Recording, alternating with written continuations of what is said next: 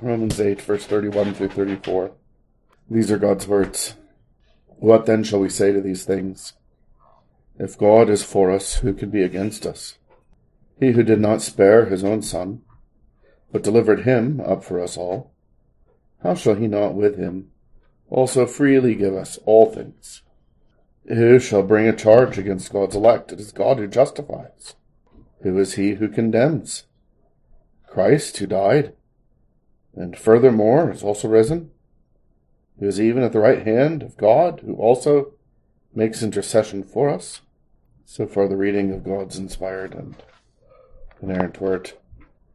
The Lord now asks a series of rhetorical questions to drive home the point that not only do we groan forward to the day of our glorification, the redemption of our body, the resurrection when we will be conformed to Christ, soul and body perfectly, but we groan forward with hope, with eagerness and perseverance that are sure to attain our goal, because we know what God is always doing in everything is aiming at and bringing us to that day.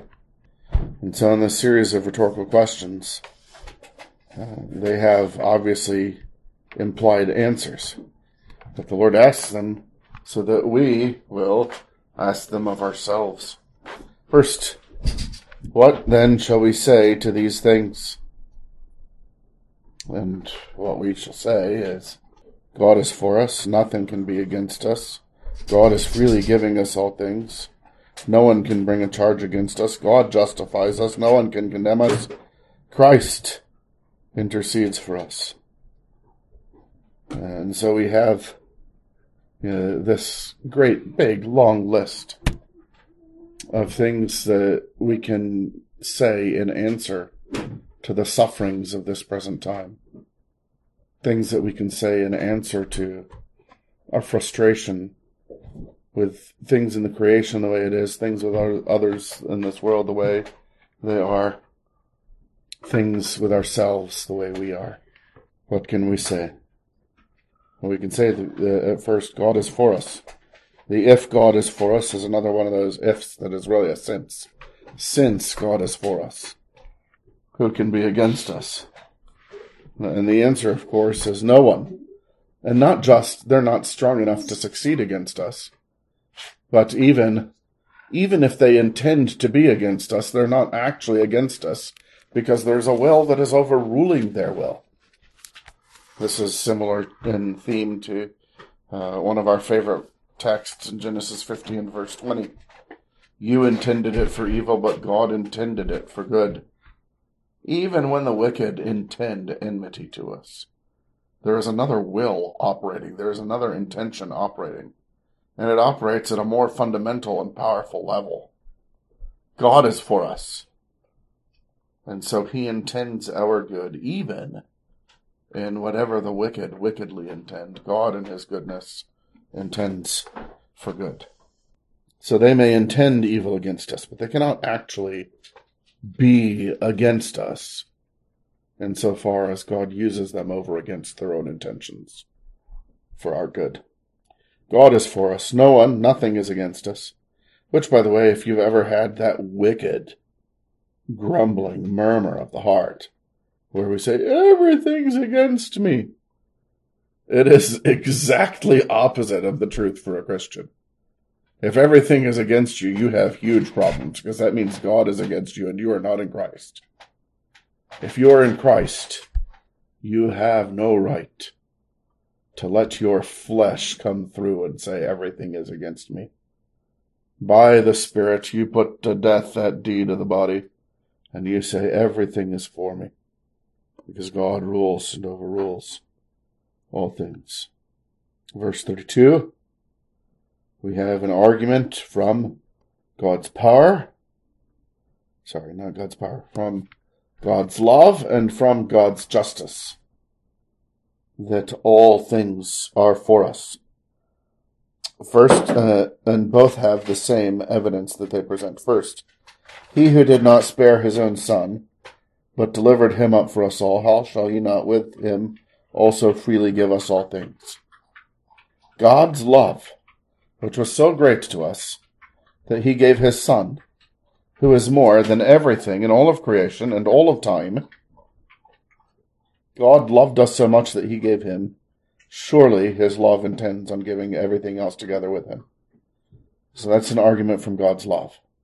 But there's also an argument from God's justice. Because his Son, whom he gave for us, has become our righteousness. And the justice of God, responding to the perfection of the righteousness of the Son, demands that for those for whom Christ is their worthiness, they would receive all things, because that is what Christ is worthy of. And so if God has joined us to his Son and made us righteous with his Son's righteousness, now his justice demands that all things work together for our good. And so by two divine perfections that are joined in the gift of his Son, we can say, God's divine love is determined to give me everything good. And God's divine justice demands that I get everything good. So what can we say? We can say, God is for us. Nothing is against us. God is determined to give everything, give all things to us. God demands that all things be for us, be for our good. No one can charge me, verse 33 now. Who shall bring a charge against God's elect? Seriously, God has justified us. He does justify us. He declares us righteous. Is someone going to question the judge's opinion? Well, of course not. No one else is allowed to talk in God's court. He is the prosecution. He is the defense. He is the jury. He knows all the evidence. He is the judge who gives all the verdicts. And so since God has justified us in Christ, as we were just now considering in verse 32, giving us his Son, then we are sure that we cannot be charged by anyone, because God himself is not charging us. He has vindicated us. He has declared us innocent. And then no one can condemn us. We know this, of course, already from the beginning of the chapter. There is therefore now no condemnation for those who are in Christ Jesus. But Jesus is the one who condemns at the last. He's the one who gives the verdict and makes the sentence. All judgment has been given into his hands. But what has he done? Well, he has died. And so there can be no condemnation for us, because the death that he died under a condemnation for our sin. But he hasn't just died, he rose again from the dead. It's Christ who died, verse 34, and furthermore also is risen. And so not only is he himself the one who has taken our condemnation, who has made the payment, and so there's no condemnation left for us, but he who was delivered up on account of our transgressions, or on account of our sins, was raised on account of our justification. It is he himself is the evidence that we cannot be condemned.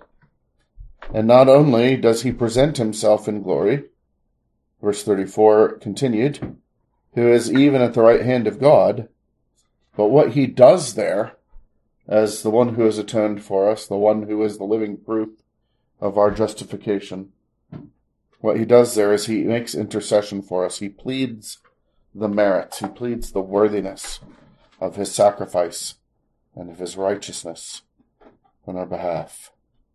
Who is he who condemns? It is Christ who died, and furthermore also is risen, who is even at the right hand of God, who also makes intercession for us. So no one can condemn me. Christ intercedes for me. So what shall we say when we're suffering with our sin, or we're suffering in this broken down and corrupt world, or we're suffering even at the hands of the wicked who have wicked intentions to us? Here are some things to say. God is for us. No one can be against us. God has given me Jesus.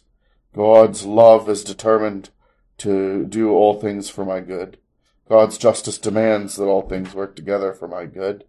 No one can bring a charge against me. God justifies me. No one can condemn me. Christ intercedes for me.